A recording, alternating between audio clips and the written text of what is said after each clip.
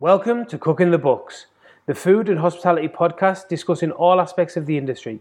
We interview chefs, butchers, farmers, brewers, winemakers, restaurateurs, restaurant managers, and we talk about how they got to this point, through the good times and the bad. We discuss what motivates them every day and what they've got planned for the future. This is Cooking the Books.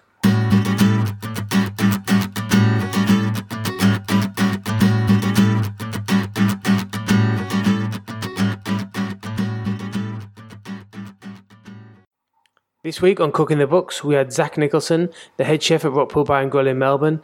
He spoke about some of the chefs that he's had the opportunity to work with, sustainability, dry aging. There's some great tips about building a big team, managing staff, understanding your weaknesses, tripling down on what you're good at, as well as a few more serious points, like not being able to sleep before big functions. It's a really honest interview. I hope everyone enjoys it. Now, over to the show. Right, first of all, thanks very much, Zach, for doing this. I really appreciate it. No worries.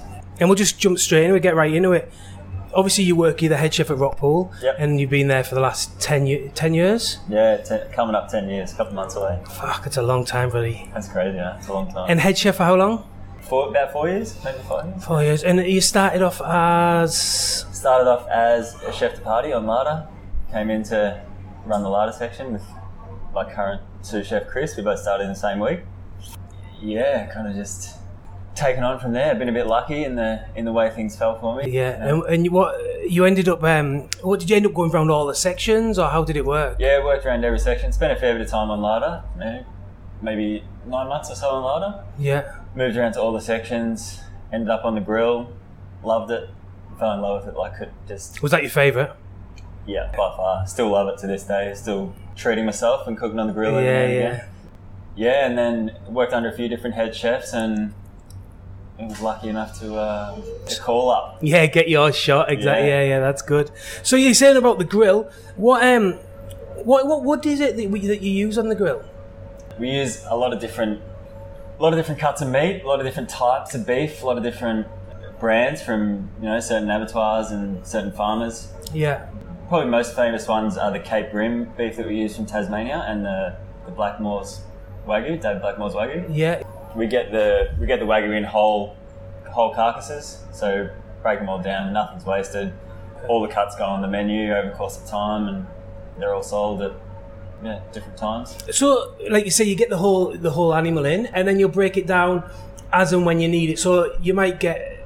It'll age as well. The animal will age as you use it. It'll get a little bit older as you break into it. Is that right? Is that how it works? That's right. So we try and use up the premium cuts first. The fillet, that gets used straight away. It doesn't need any aging. The sirloins and the ribs, they normally get used first as well. So we try and have one premium cut and a few secondary cuts on the menu at the same time. Yeah. The secondary cuts benefit from a bit more aging, makes them a bit more tender, and let the enzymes and whatnot do their thing. That's right. And also, David Blackmore does Mishima. He does a Wagyu and a Mishima. Is that? Yep. Is it just you guys that get the Mishima? Is that right? Or is there I'm pretty sure the Rockpools, Bar and Grill, Melbourne and Sydney are the only restaurants in Australia that have access to that. That's amazing. From the farm. Yeah, it's really good. It's unbelievable beef.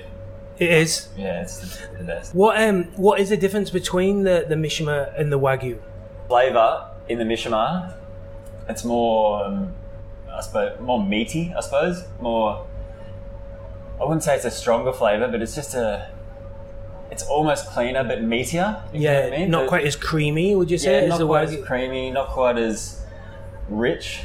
But meatier, more of a grass-fed sort of. Yeah, so the Mishima would be more on the grass-fed, and the Wagyu would be more on the grain-fed. Is that what that kind of? Yeah, in terms of flavour. In terms of flavour, sorry, yeah. And we've been getting some. At the moment, we've been getting some really old grass-fed cows as well, like up to 9 years old from those guys, and they're from Blackmore's, from the Blackmore's. Oh, so what? 9-year-old Wagyu? Yeah, like far out. So like they would be normally. Cows. So like they're like the 60 months that in the grass-fed, Yeah, even more. So it's like they're the 60-month ones we get from Cape Grim. They call them the mothers of Cape Grim. Right. I'm not exactly sure, but they're just the older cows that they didn't think were gonna. So it gets all quite confusing. Yeah, it's a bit confusing for me as well. But it's all measured by the teeth, apparently. Yeah, okay. I haven't researched in a while either. Yeah, okay. So you use a black boy, you use a Wagyu, you use a Mishma, and then you use an aged Wagyu as well. Is that right? Or an aged Mishma? Either. Sometimes, like, it can be either. Yeah, so we just had this last month or the month before. We had a 9-year-old grass-fed Mishma on the menu. Fuck, what was that like? It was unlike anything I've ever eaten before. Like, it's much more textural than. Yeah. Textual is a swanky word. They're chewy. That's what, instead of saying tough. Yeah, exactly. Yeah. Well, it's not tough. It is a better way of saying it because it just takes an extra half a dozen chews. Basically. Yeah, exactly. And I like that. Yeah, me too. I've got no dramas with that either. But not everyone does, obviously. Yeah, exactly. Yeah, it's just a next level of flavour as well. It's just a whole nother depth of flavour that you get, and the fat, the really bright yellow fat, and imagine cooking your chips in that, like dripping. It'd be fucking unbelievable. So that's the Wagyu. Then you use a Cape Grim, which is from Tasmania, right? Yeah. Which is actually a abattoir. Yep. Yeah. So they look after, or they get their beef from heaps of different farmers in Tasmania. Only on Tasmania though, yeah? Yeah, all in Tasmania. And then they grade them, is that correct? Yep. Yeah. So they grade them at the abattoir, send us our specs. Yeah. And a lot of their stuff goes overseas as well. They're a really big company now, Cape Grim. But they market themselves on, is it the cleanest air? Is that cleanest air in the world. That is unbelievable. Up in the corner of Tasmania. Just scientifically proven. Is it scientifically proven? Yeah. Just sucking that clean air in. Yeah, that's right. It's fucking awesome. And again, they do a 36-month, which is 3 years. Yeah. And then they do a 60-month. Do you still do that? Yeah, I think we're the only people who use that as well, the 60-month. We call it vintage. Yeah, and that's more textural, but again, deeper flavour. Yeah, deeper, darker, richer, redder meat, like a darker, redder meat. Yeah. A little bit more textural. But the advantage for you guys, I guess, is, which we'll get onto the dry aging and hanging and the rest of it, is even if it is a bit more textual, if a Joe Bloggs restaurant, no disrespect to any restaurant, who have to use it, who don't have that facility, have to use it so far, it might be even more textural than it will be, because you guys get the opportunity to hang it for longer and let them enzymes and that go to work and dry it out and whatnot. So you get the best out of it even on that, really. You know what I mean? Yeah, I think that's why not many people get it. Exactly. You have to do that, really, to be able to serve that. Yeah. That beef, it needs a bit of time hanging. Yeah, for sure. And then I seen recently on the menu, is it Richard Gunner? Is that right? Yeah, Richard Gunner, yeah. And it's a dry-aged English shorthorn? Yeah, so Richard Gunner's a farmer, or a beef producer. I think he was a farmer.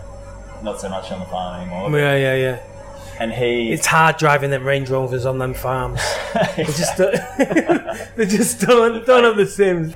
Yeah, so he has great relationships with lots of farmers in South Australia. Go on. So he sources it, and these are all farmers who are specifically dedicated, Shorthorn, is it? Focusing on certain old English breeds that have sort of died. They're the ones with the big shabby eye, like the hair. Cause they must if they had hands, they'd just be brushing the hair out their eyes. Is that man? Their heads, They must be like, what the fringes. Fucking thing, get this out of my eyes, give me a haircut.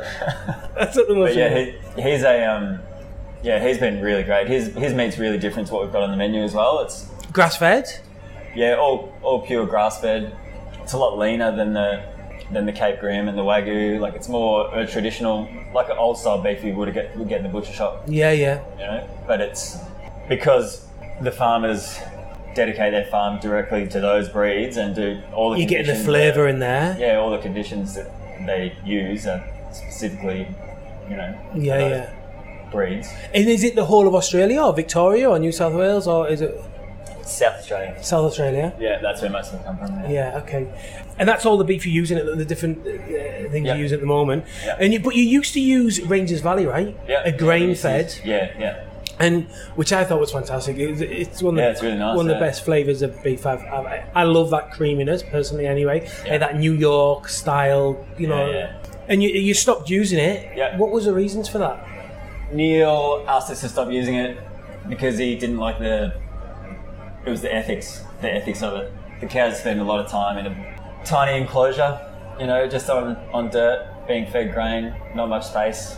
Right. Okay. So that was that was the reason Neil decided just to stop using grain-fed beef on all these Ethical. on all his menus. So it was just an ethical reason. Yeah, Yeah, exactly. good. Yeah, Good on and you. when you like, some people can do that. You know, they've got the power to do that. And if you have and you don't agree with it, maybe it's a right thing to do. Like you stop using the Definitely. bluefin as well. You don't use Yeah. the bluefin anymore. Yeah, which we is- haven't used that for a long time. that's great as well. You Yeah, know, for sure.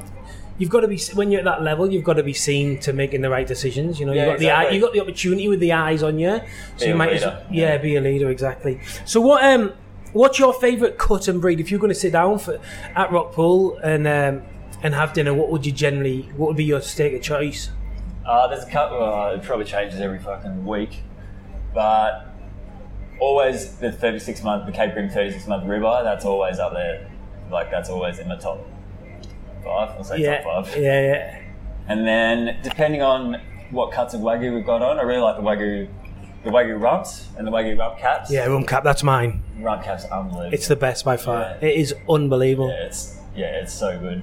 Yeah. And we've been cutting the oyster blades a little bit differently at the moment as well, like really, really thin, cutting all that sinew out, giving them a quick cook, and that's one of the best cuts to come out of that. Is animal it? too. Yeah, it's as good as the rump cap.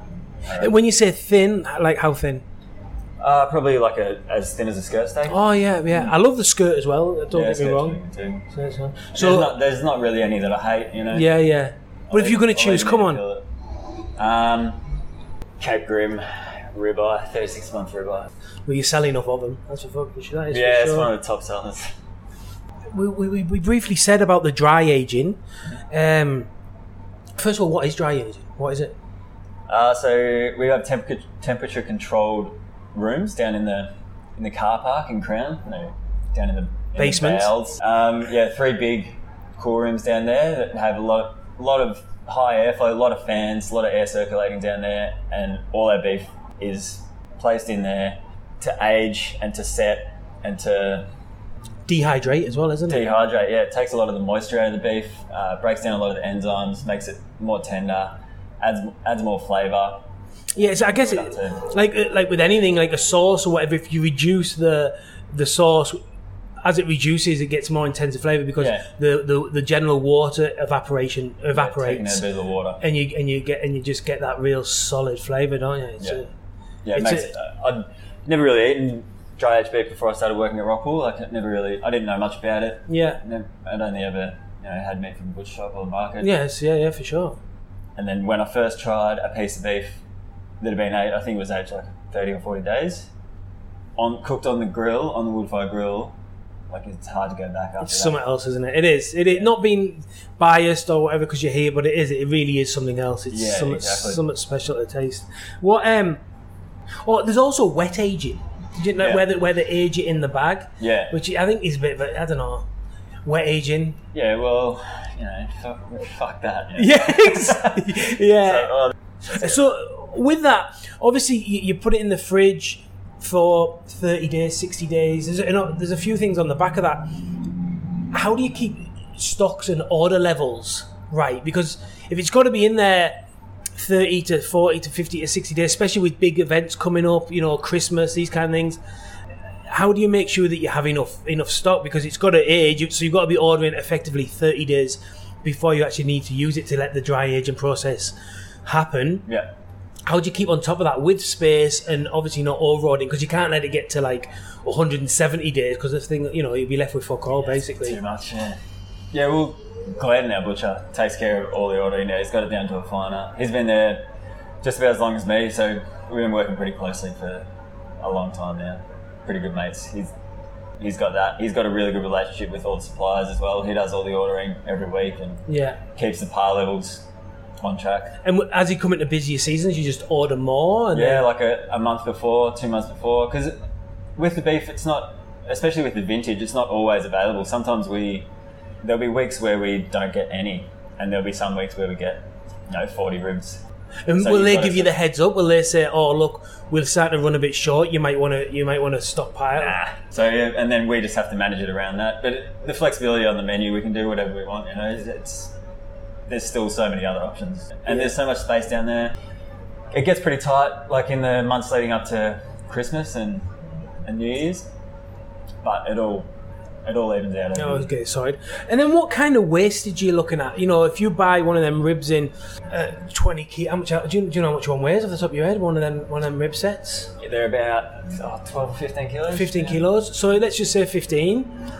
By the time you break it all down, because as it dry ages, it gets a crust on the two ends.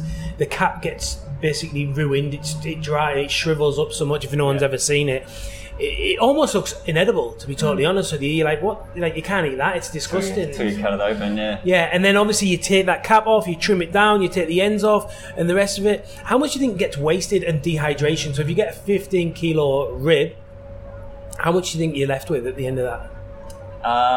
Maybe 10 or 15% in moisture loss. In moisture, just on moisture, 10 or 15% just on moisture. That's quite okay. Well, that's like sort of guess, you know. But it's a kilo and a half. That's a fair bit. Yeah. That sounds like too much. 10? Let's say 7%. All right. Okay. That's fine. And then, you trim off probably half. So you lose half. Yeah. So really, they're more than double the price what you pay for them. Yeah. Regarding that on the GP and making your money back, you have to charge twice the price as everyone else, right? Yeah, that's right. But because we're buying it in whole, we don't pay as much as other people would pay to break them down, because you break them down yourself. Yeah, exactly. If people were buying them in broken down, then they'd be paying twice the price anyway, you know. Yeah. So we get them a little bit cheaper. I'm not saying they're cheap. Yeah, for sure. But because we do all the work ourselves in house, that makes the margins all right. But rightly so. Yeah, exactly. We have to. Yeah, rightly so. Yeah. And then I asked briefly, but I don't think you answered the wood, the actual wood. What wood is it, and what's the story? Ironbark wood. We got it from Mike and Krista, a company called Blackheath Firewood. I think Neil was one of the first people to use Blackheath Firewood back in the day for bar and grill 10 years ago or 12 years ago when they first opened. Yeah. It's ironbark from the Blue Mountains. Comes down from the Blue Mountains every week, right? Yeah. So they've got a big warehouse in Melbourne now. They've got heaps and heaps of restaurants that have it down here now. That's great. Yeah, they've got a big warehouse in Melbourne. A couple of staff who are down here full time, so they don't have to do. They used to drive down 3 times a week, just to from the Blue Mountains. Yeah, they're awesome. They're fucking crazy. They're so cool. He's absolutely he's a knockout. I beat him in an arm wrestle the other week. Did you fuck? At Declan's, yeah. No, you never. Pretty sure he let me win. I'm going to claim it. It's I'll because I got long forearms. Oh, is that the go? Yeah, good leverage. Good. And the reason you use that, it's heavy, it's dense, isn't it? It burns forever. It's not like that. Because I get some stuff at the garage. At the servo. It's absolutely shite. It's so shite. It's wet. It takes forever. It never ever catches fire. No, and then when it does, it just disappears. Exactly. It's like, but at Rockpool, it's super dense. It's dry as sticks. Yeah. The trees have been dead for hundreds of years, or 100 years or something. Mike told me. Yeah. They were felled by settlers. Yeah, and the ring them, it's called. I think it's called. Yeah. And I didn't know this. If you take a percentage of the bark off all the way around the tree, so far, it has to be so deep and so high, and then that's it. The tree dies. That's it. It does. It's like slitting its fucking wrists to a tree. Oh, that's brutal. But then it keeps standing. Yeah. And then you can chop it down in 100 years' time and use the wood. It dries over years, and the hot Aussie sun and that, just baking that thing and dehydrate. Like, the weight is unbelievable, isn't it? In one of them chunks, it really is. Heavy, yeah, really. Yeah, they're really dense, like I said. So good flavour too, great flavour. So that's the meat. Also, it's predominantly known as a steakhouse, isn't it, Rockpool? Yeah. Like a refined steakhouse. But you also do a lot of really good fish. Yeah. Heaps of good fish. And there's a few things. Close to 50% of our sales are fish. Them split prawns help that figure. Yeah, sell a few of them. That's a lot of prawns. Yeah. And then, so marine, what is it called? Marine Stewardship Council, is it? Yeah, we'll just say MSC. MSC, is that what it is? Marine Stewardship Council. So what? A lot of the fish on the menu is sanctioned by them. Is that what you say? Or there's a couple of things that are. The prawns, our mullet, the tuna. And what is that? What does it mean? So that's the Marine Stewardship Council. It's a company that goes around and assesses fisheries for sustainability, basically. That their methods for fishing are sustainable and they're... Forever, right? Is that right? Forever? Does it have to be like... Yeah, they say forever, yeah. I think they do assessments, and the companies pay a lot of fucking money for these people to come out and assess them. Yeah, okay. Yeah, they do their assessments and... It's the best sanctioning body in sustainable fish in Australia, is it? Is that, they're the main people. Yeah. So if you've got 2 stars or whatever it is by these guys, it is definitely, you're buying proper sustainable seafood. Well, there's no rating system. You've either got their approval or you haven't. Right, okay. Yeah, it's like, it's pretty hard to get it. Our restaurant got it a while back. We had it for a year. It cost us a lot of money for them to come through. They assessed everything we did, and Will organised that. Will Kellman, the old head chef, and he put a lot of work into getting them to come and do that. And yeah, they gave us the entire restaurant stamp of approval.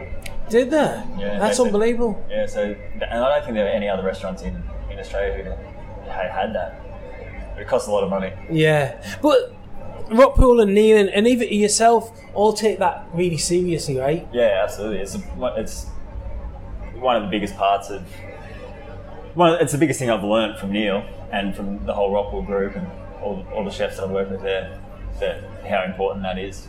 The sustainable, yeah, it is. Yeah. It really is. Like, there's no two ways about it. I want my kids to be able to eat some fish too. Yeah. And then the other fish you use is Corner Inlet. Bruce Collis. Big balls, Bruce Collis. Yeah, okay. And what's the significance about his fish? So he's a fisherman down in Corner Inlet. Near Wilson's Prom down there. Yeah. I think he's like 5th generation or something. Far out. Maybe I made that up. But he's a fisherman who's been fishing down there a long time, and he uses all sustainable methods as well. Has hardly any bycatch, just catches what he needs, catches what he can, catches what we need. Fishes for the entire group.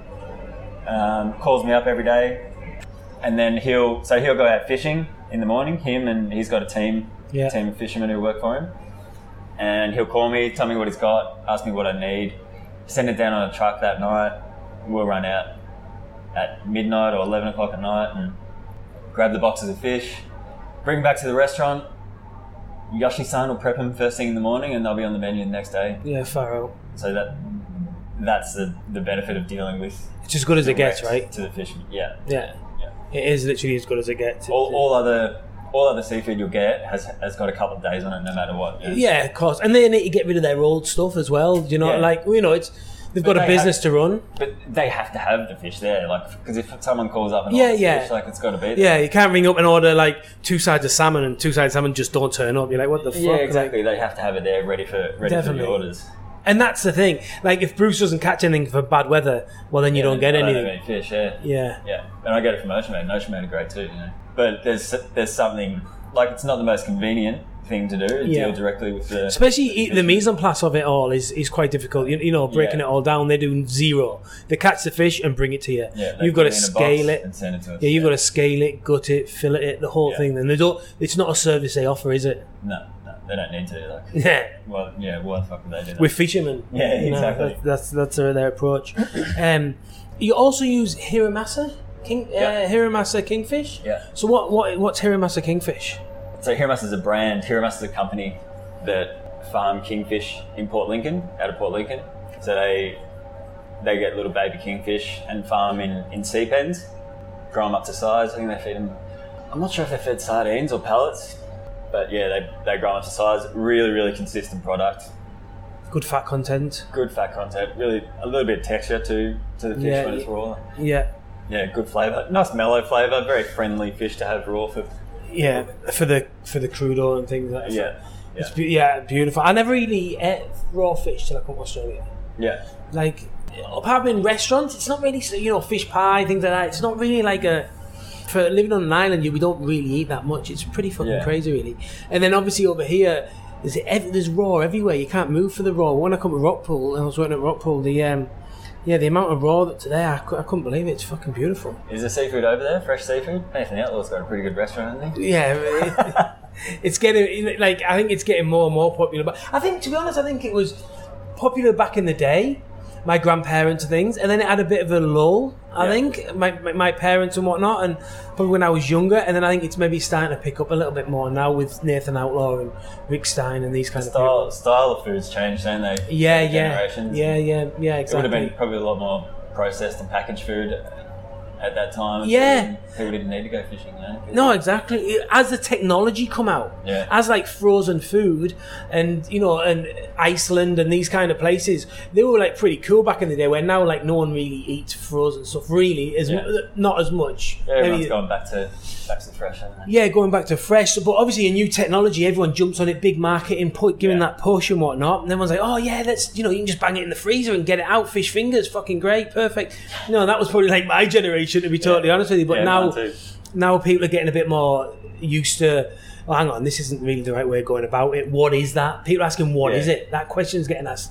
so much more. Yeah, but nobody knew any different. You know? Exactly. They're told that it's better, so it's better. Yeah, you just they wouldn't lie to you. Exactly. Why would they lie to you? It's so nice. Yeah.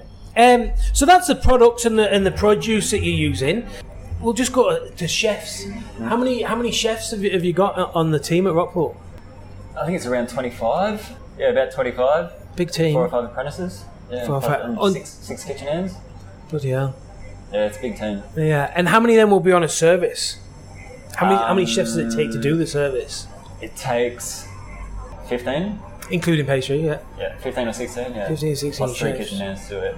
Night service. And that's to do about how many covers? On average, we probably do 300 covers. Yeah, okay. And that's on a night service. Friday, Saturday nights, 350, 380. Yeah, fair. Every Friday, Saturday. So you need the hands, right? You need the hands. Yeah, everyone's fucking working, you know. Yeah. And how's that broken down? You know, 8. How many chefs on a service? How? So we got 4 guys on larder, 1 person running larder, 4 guys on larder. One of those guys will be in and out, back and forth from the fish room, shucking oysters, slicing ham plates. 1 person on crudo, doing raw fish, all the raw fish dishes. 1 person making salads. 1 person running the section. Yeah. And then I'll be calling the kitchen. Which is what? What's calling? Calling the kitchen is I'll get all the dockets. All the dockets will come to me with every single thing on them. There's a printer in larder and a printer in the back kitchen and a printer on the grill. They just get their specific dishes printed to them. They make them, and I have to coordinate them, make sure everything comes up at the same time. You're like the orchestra. No, the conductor. Yeah, I'm the conductor. They're the orchestra, you're the conductor. Yeah, that's right. So I have to make sure everything's coming up at the right time, at the same time, everything's on the pass. You know, everything's ready to go.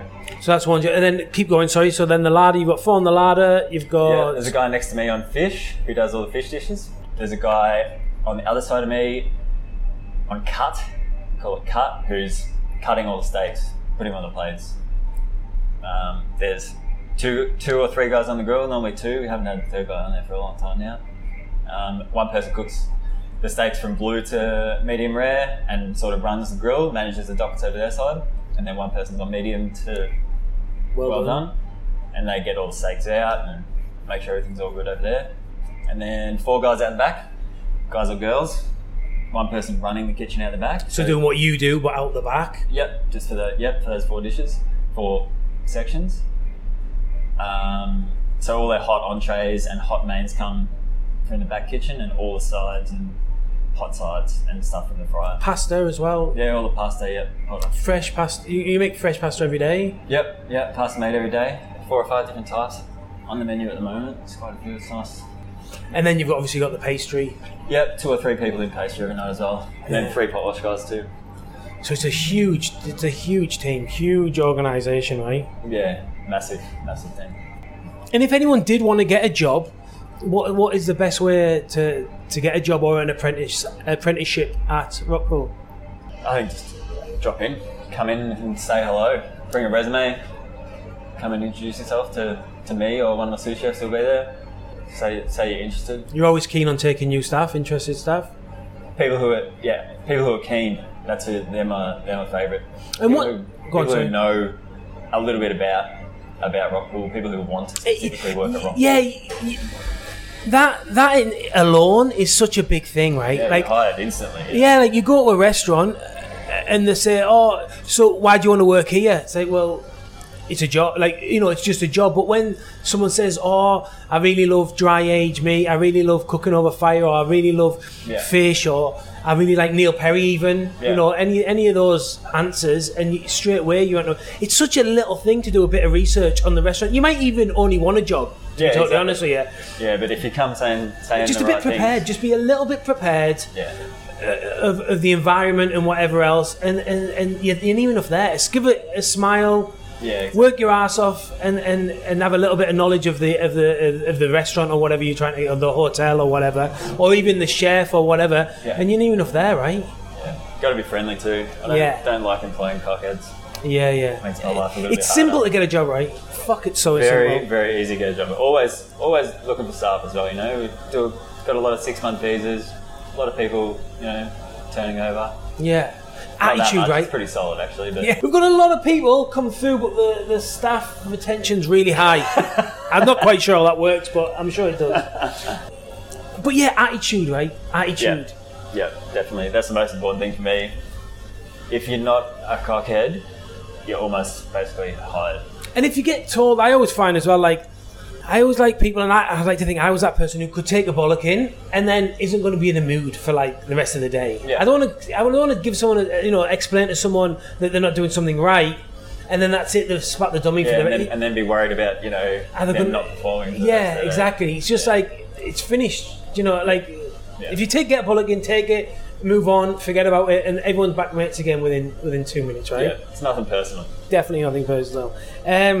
It's funny you should say that. I was going to say about the travellers. You do take on travellers. Yep. And sponsorship. Do you still do sponsorship and things? Yeah, we still do sponsorship. We've got quite a few sponsored people on the 457 visas at the moment.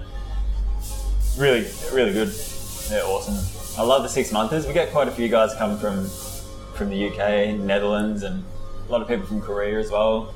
It's nice to have guys. We get quite a few guys with Michelin star experience, like come through from Europe, and it's really nice to have those guys in the kitchen for 6 months. You know, it makes it. Everyone else lifts their game. Yeah. When those people are around, and they get to see a lot. They get to move from section to section. They still get to push them through quite quickly, right? Yeah, exactly. Yeah, give them and it's an easy job, you know, compared to what they were fucking doing over there. Yeah, it's for a sure. nice job.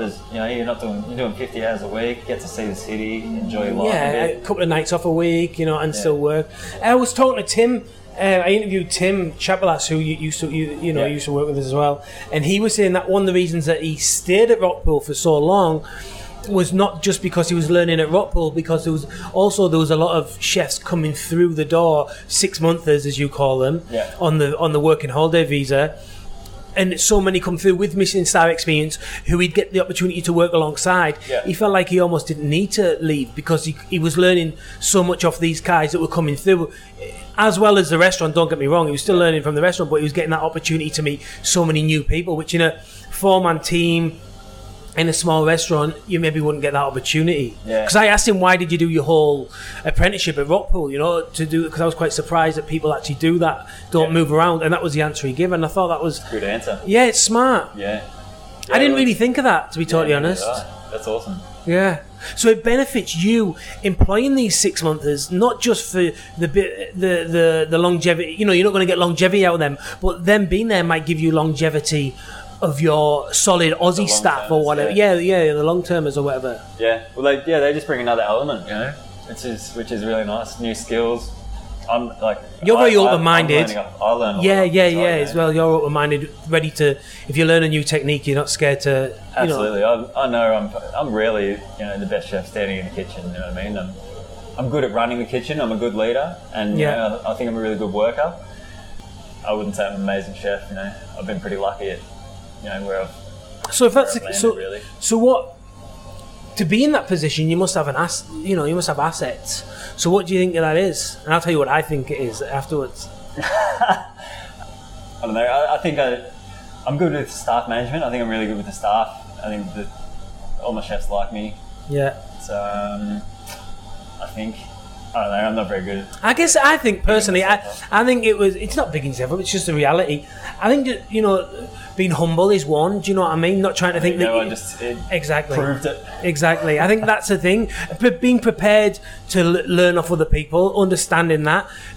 I think analysing yourself and realising where you stand and realising this is what my strengths are, and being prepared to give, not having an ego to try and get in the way. Egos can be a real pit. Knowing your weaknesses is fucking so important. Knowing your weaknesses, for sure. If you think you're an expert at everything, then you're wrong. Knowing your weaknesses is... And accept them and work on them. Like, it's not a flaw. Exactly. There's Gary Vee. There's so many ways to look at things, but he always says triple down on what you're good at. Don't worry about your weaknesses. Get someone else to do your weaknesses. Do what you do, and do what you do to the best as you can. That you can, triple down on that. Yeah. And I think that's. Or other people say you've got your positive, your strengths. You should work on your weaknesses. And I used to probably think that, but now I think, well, why? Yeah, no, I like the first one. Yeah, I think triple down on your strengths is the goal. That's the goal. Find people who do your weaknesses. To do your weaknesses is the other way. You surround yourself with really strong staff as well, like people who are better than you. Don't be afraid to employ people who are better than you because you're jealous or you're threatened. You feel threatened. Yeah, exactly. There's no need to feel threatened. That's the goal. I think that's the key. And obviously, you've been there for so long and managing such a big team. Would as a leader of a big team, would you say that would be your biggest tip? Yeah, definitely. Don't be afraid to not know something, and don't be afraid to, if someone's better than you at something, let them get on with it. That's their job. Support them. From now on. Mate, that looks way better than mine. You're doing that from now on. Yeah, exactly. Yeah. That's the goal. So, as the head chef, what is your role? Probably just staff management and daily and general, running of the kitchen, I suppose. Making sure we've always got everything that needs to be there. Yeah, make sure we've always got everything. I don't necessarily do the ordering, but I make sure people do it, make sure it's done right. Yeah. Dealing with suppliers, building a lot of relationships with suppliers. That sort of thing. Yeah, for sure. There's a lot of staff management that comes into it as well. A lot of.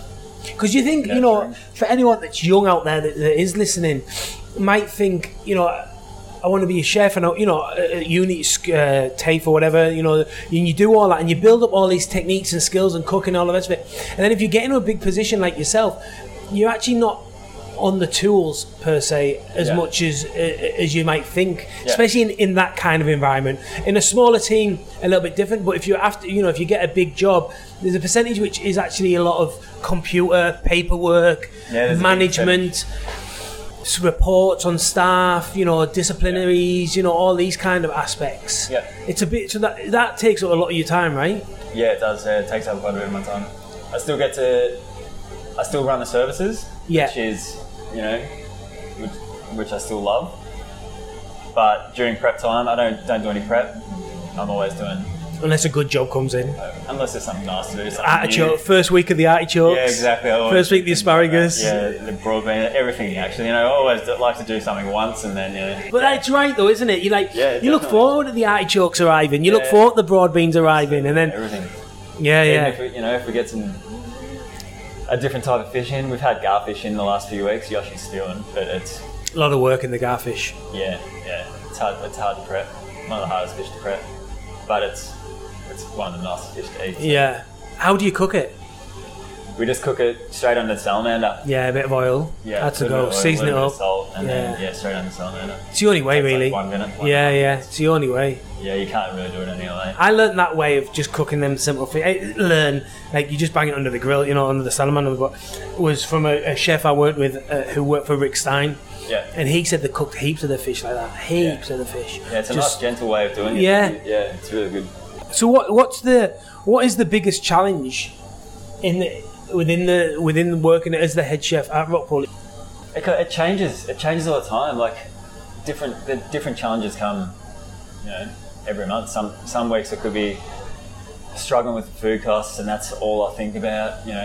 Some weeks there'll be so many functions coming up offsite that's all I think about, and it's something different every. Yeah, I didn't think of it like that. To be fair, so there's always what's happening at that moment, so it's a new challenge. Yeah, so it's not one big challenge. There's always lots of different challenges. Yeah, if your staff's all sweet, you're not worrying about it. Yeah. But if you lose 3 of your key guys, then all of a sudden that's that's my challenge. That's all I think about. Like, Yeah. And there's always something, right? yeah, exactly. You take, yeah. There's always something behind that other thing that's ready to go. You know, something else shit that pops up. Yeah, of course, I can imagine. Yeah, it's just it's never ending. Always work. Always thinking about work. It's a big step from. I was a sous chef there, as you know, everyone knows, and we worked alongside each other for a lot of years.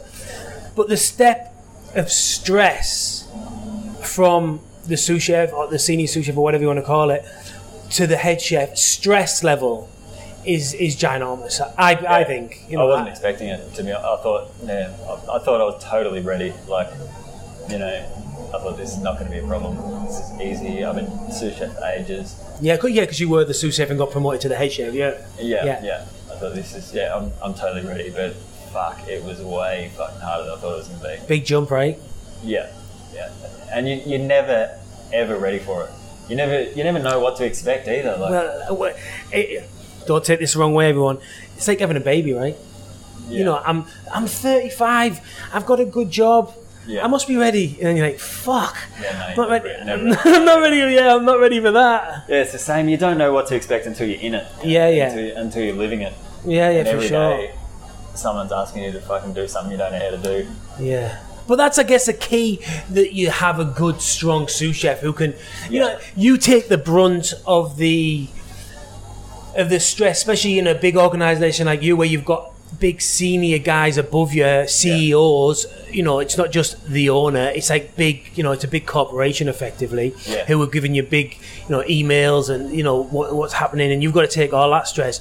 You can't really be worrying really about, is the fucking sweet corn the right, you know, is it fresh enough, or is the, you know what I mean? Yeah, and that's why you need to surround yourself with strong sous chef and strong senior chefs. Like, they need to spend a lot more. They're in the kitchen every day. You know, they spend a lot more time in the kitchen than you do. You got to trust them to pick up on these things. Yeah. Iron out little, not little problems, because they're all big things, but they need to be tidying all the mess up, right? Making sure that's all running nicely, so you can stress about the bigger things. So you can try and sleep at night. Yeah. Otherwise, you know, you're laying awake. Sometimes lay awake. Sometimes. Yeah, I have. Yeah, when there's, you know, especially when there's really big events coming up. Like before that top 50 event we did, for months before it, like I couldn't think about anything else. So like it's all I thought about. Even though I knew it would be fine, and we had a lot of other chefs. A lot of other strong chefs coming down from Sydney to. But it was in Melbourne. It was the first time it had been out of London. Yeah. First time the top 50 had been out of London. Yeah. It was a fucking huge event. There was a lot of media here. Obviously, it's a top 50. There's all the best chefs in the world. And you're catering it. Yeah. and you're set and outside catering. I know you're a little bit more. You've got a bit more experience now, but back then you didn't really have much experience of the outside catering. No, so it's just you're effectively a restaurant chef, right? Yeah, exactly. Hadn't hardly done any outside catering. First one. We didn't really have a kitchen, and we did, but you know, I'd never ever worked in it before. We only saw the kitchen a few hours before we were going to be doing it. We cooked all the meat on these tiny little barbecues. I've got one of them barbecues at my house. Man, the legs his dad made. Yeah, exactly. Yeah, like all I use it all the time. Yeah, it's nice. All the time. Now cast iron. Anyway, that's another thing. Yeah. Like when big events come up like that, I have real trouble sleeping. I'm just thinking about them, but it's stressful. You're a father of 4. Yeah. And working as a head chef at Rockpool. How do you find that? How do you deal with that? You've got a wife as well, a long-term partner, and you're working a lot of nights. You're working a lot. You know, it's a fucking brutal industry to be working doubles and whatnot, and having 4 kids and a wife in the restaurant. How do you balance all that? Well, I don't really. I spend more time at the restaurant than I'd like. I'd like to spend more time at home. Yeah, for sure. But I think I handle it mentally better than Jasmine does. You know, because she has to deal with it more than me. She's in a harder position, I think. Definitely. She's in a much harder position than me. Yeah. Sometimes, like the kids are relentless. 3, There's no break. 2 young boys and a younger daughter, and then you've got an older one. But you know, the 3 younger ones. Yeah. So Coco, the older one, she's a huge help. Like, I think if she wasn't around, then I probably wouldn't be doing this job. I'd probably be working, 7 to 3 in a cafe somewhere. Yeah. So we could. Jasmine would need the support, wouldn't she? Yeah, exactly. But I've only got one, and fuck it, Yeah. To think of 3, honestly. Sometimes you think it's easier because they look after themselves. Sometimes, but they fight as well. It's easier and it's harder, I guess with one, like I reckon, if we just work it out, if you with one, probably a third of the day, maybe a quarter, but around about a third of the day, there's some sort of drama. Like he's crying and taking all his clothes off. Like, what are you taking your clothes off for? Like, he gets upset, he gets frustrated and takes off all his clothes. Like, and don't do this or whatever it is. And then the other 2/3 of the day are pretty nice. So if you've got 3, that effectively means every part of the day there's some sort of drama. No, I think you still get maybe 10% of nice. You do? Nice There's a little bit. That's good. But they're getting a bit older now, so they're 8, 6 and 4. So they're at a pretty nice age. They play pretty well together. Yeah, okay. And they're there's no real tantrums anymore. Well, like 8, 6 and 4, and you've been at Rockpool 10 years. So it's only took 8 years and I think I'm definitely paying for it, mentally. But all jokes aside, it must be hard being away from your family, Zach, seriously. It's really hard, yeah. It's the hardest thing about my job, for sure. The time I'm not spending with my family, Especially when they're saying, "Oh, Dad, I don't want you to go to work," which happens, obviously, like Saturday afternoon and you've got to work a Saturday night and they're all sitting down to watch a movie with some popcorn and you're saying, "Right, guys, I'm going..." The fucking worst thing is walking out of the house when that movie screen's just starting, and they're all sitting down there comfortable playing guitar, and I was like, it's really, really hard to leave the house. Yeah, I don't think people who come to restaurants understand what people go through, excluding the work, who've got kids. It's really, really... Sometimes they won't even say goodbye to me either, The kids? They're fine. They're happy just sitting there watching their movie. See you later. And I'll just get silence. So, see you later. Just slam the fucking door. I just walk out the door crying. No, I bet that you're joking, but I bet you're not far from it. I bet you're not. That's a joke, but it's fucking hard, man. Yeah, it's really hard. So after 10 years at Rockpool, you must have worked with some phenomenal chefs. Yeah, unreal chefs. Yeah, worked under some amazing chefs. Let's hear about some. When I started there, Neil was still in the kitchen a lot. So Neil was still running services. Khan Dennis standing next to him on cut, but it was pretty cool to work with Neil Perry running service. That was, oh man, I didn't think I'd be doing this. Yeah, it's I got the opportunity as well when we're opening Rockpool Bar and Grill in Sydney. I got that opportunity. Man, the fucker's calm. Yeah, I know. He's a calm motherfucker. Yeah. For someone who's got, I think about this all the time. Like, imagine. Like, the reality is Neil's had a few failed business as well. That's a reality. He's not shy to put his hand up for that, I'm pretty sure. And then all of a sudden you've got this steakhouse opening in Melbourne, huge seat. It's ginormous. You've got 100 grand worth of stock in steaks and all this kind of thing. And you open the doors, and what about if the thing just went arse off? Yeah, what if no one walked in? What if no one walked in?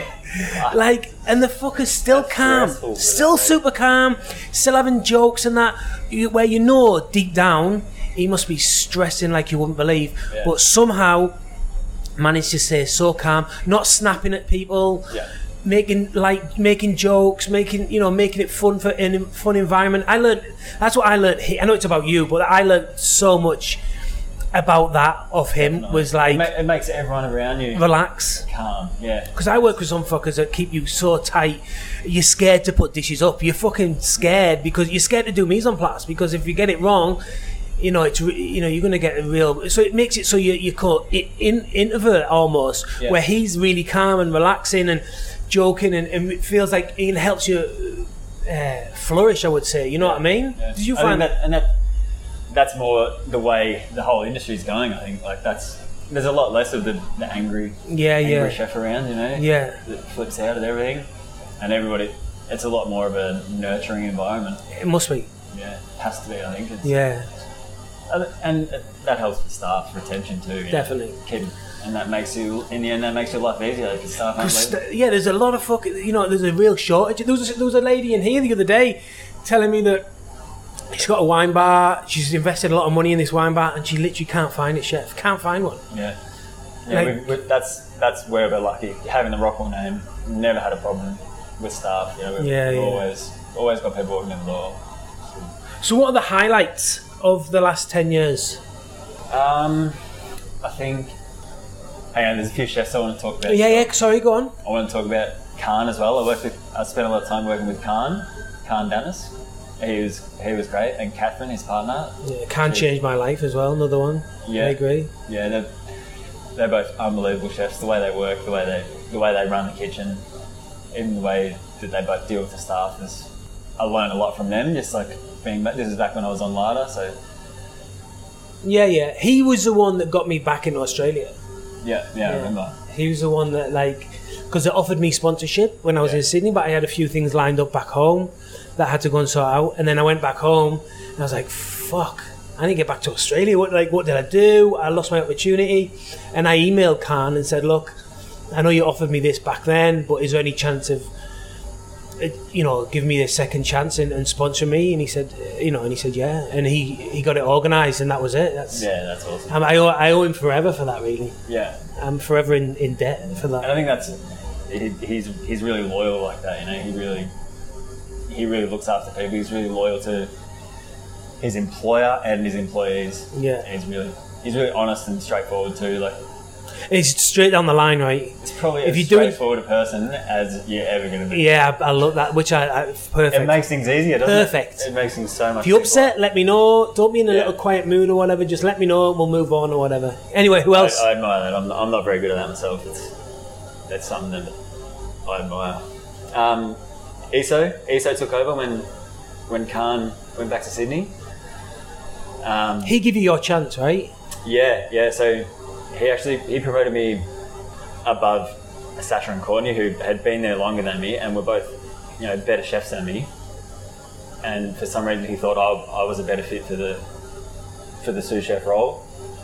Obviously, good call for him, really. Like he'll put a few noses out with joints, Yeah, and it definitely did. No, I struggled with that. Did you feel a bit guilty? Yeah, absolutely. A bit more that pressure as well. Yeah, there was a lot more pressure on me to make sure I got it right, and I felt bad for those guys because they were both much better chefs than me, far better chefs than me. Yeah.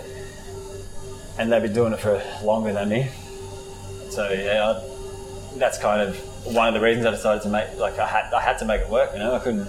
Yeah, but I think also as the head chef, making that decision, you've got to have someone you can work with. It's a team. Yeah, if you feel like you can't work, if they might be the greatest chefs in the world, but if they're not prepared to listen and and work with you, sometimes they might work against you and badmouth you or whatever it might. You need to be a solid unit as well. I think he knew I was always going to just do what I was told. Yeah, that's what I mean. Easy to manage. Easy to manage. Yeah, and that was going to make his life easier. Yeah, exactly. Yeah, and after that I got to work with Will. Will Karaman came down from Sydney. He was working at Rockpool 89. I think he was the sous chef there, and he came down and took over as head chef for a year and a half. I think he was there, maybe 2 years. And he was awesome too. He was awesome. I think it hard job for him to walk into. Really hard job. Like I was super loyal to Iso, and so was the team, and he has to walk in and start telling us what to do. Really, really hard. And I don't think I thought I was making it as easy as I could for him, but I probably wasn't giving it 100%. Yeah. It's hard. I was a bit bitter. Yeah. I was a bit upset at the company, but yeah, Will was awesome. You learned a lot from him. I learned heaps from him. He was really, really good. Yeah. He was really good. I thought he was. Yeah, I think it was probably a bit too big a team for him in the end. Like a bit too. Well, it was different. He'd come from a really refined. He'd worked at Martin Wishard's 2-star Michelin. He'd worked at Rockpool, original George Street. 3, I don't know if they'd won the 3 hat. There definitely were 2 hats, but more of a refined 2 hat, a bit more exactly. a bit more, a refined 2 hat. That's what I mean. Like the restaurant was too big. He couldn't do the food he wanted to do. Yeah, exactly. Yeah. He was, it was just a different style, wasn't it? Yeah. But he was great. I learned heaps off him as well. He was. Yeah, Will was awesome. Yeah. I thought I was ready when when Niso left, you know, I thought I was ready to step up as head chef then, but But you're glad there was that buffer, were you? yeah, I wouldn't have been able to do it without what I learned from Will. Going through that through them 2 years with Will. Yeah. I guess as well because he'd come and he didn't have the same experience in that environment, so you probably you watched him learn that job as well quite closely. So then when you did get your opportunity, you'd seen maybe the mistakes he'd made or hadn't made, you know, so you kind of learned the job together. The best thing Will did was like he wasn't afraid to change something because that's the way we've done it. And that's the main thing I learned off him. He said, well, why don't we just do it this way? I'm like, I suppose we could. That's, you know, that's better. I'd never even thought to think about shit like that, you know? Yeah. We just keep doing this way. That's the way we do it. That's the way they want it. Just keep going. But he wasn't afraid to just say, no, don't do that. Don't put that in. Let's put this on here. Let's do this from here. Why don't we do this from this section? Wasn't afraid to change things. If it doesn't work, change it back. Put it back, yeah. But most of the time it will work. Like, some of the dishes were beautiful as well. He put on, really good cook. Yeah. Again, as well, he was really. I'd been there for ages, and I was, you know, I was like quite a strong member of the team, and I asked to go into pastry, and no one else would put me in pastry. I've been asking to go in pastry for fucking 15 years, honestly, and I'd done it once with another restaurant in Manchester, Heathcote. I'd done it for a short period of time there. And they took me out. I must have been shit. I don't know. But they're like, get him out of there, get him in here. Get the donkey over here. But I'd asked so many times at different restaurants. They were like, oh, yeah. Just get on the grill or get on the meat, you know, whatever it might be. And I asked Will and he said, yeah, he put me in there. I think I did a year. About a year. And I'm like, fucking... I did it for a few months when I... Beautiful. Will as well. So that was, you know, that was awesome. After 15 years of asking... And you know, I could do every section in Rockpool, so for him to then take that person out who could plug holes, and honestly, when I went in there, he never once said on a Tuesday night when someone phoned in sick, I need you to go on the grill, or he never said it. He just, you know, he would just deal with that. He would never. It was really good. That was, I thank him heavily for that. You know, that was a real opportunity. Yeah, and another person was Ben Pollard. He was a sous chef at Rockpool while Iso and Karma there.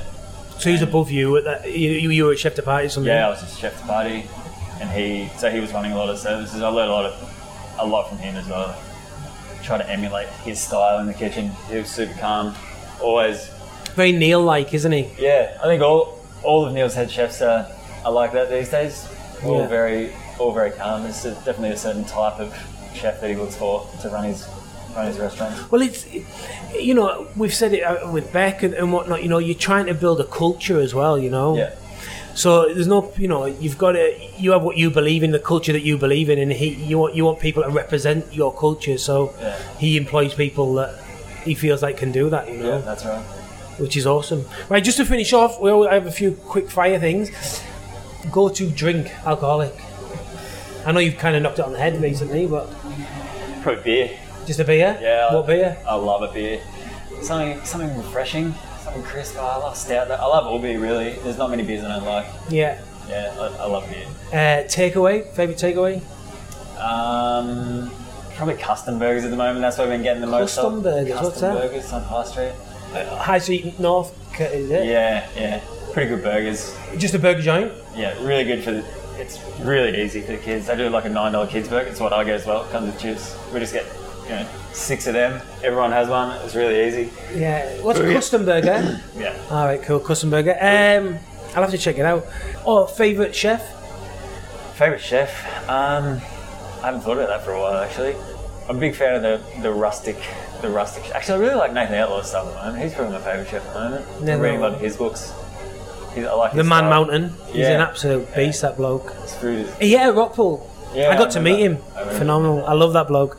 And then favourite cookbook? Al Brown's book, I reckon. Who is it? Al Brown. He's got a book called Stoked. Oh, yes, sorry. Yeah. That's my go-to. I love his food. I love his super tasty, simple... Over fire? Yeah, most of his stuff's cooked over fire. But it's just the full flavoured nature of his food. Messy food, Yeah. Tasty. Look, yeah. Get it. Well, that's it. Thanks very much for your time, Zach. I most appreciate Pleasure. it. Thank you. You're awesome. So, yeah. Till then. You are awesome. balls. Damn, fuck. If you enjoyed this week's podcast, please share, like, review on the usual platforms to help spread the word. Until next time, this is Cooking the Books.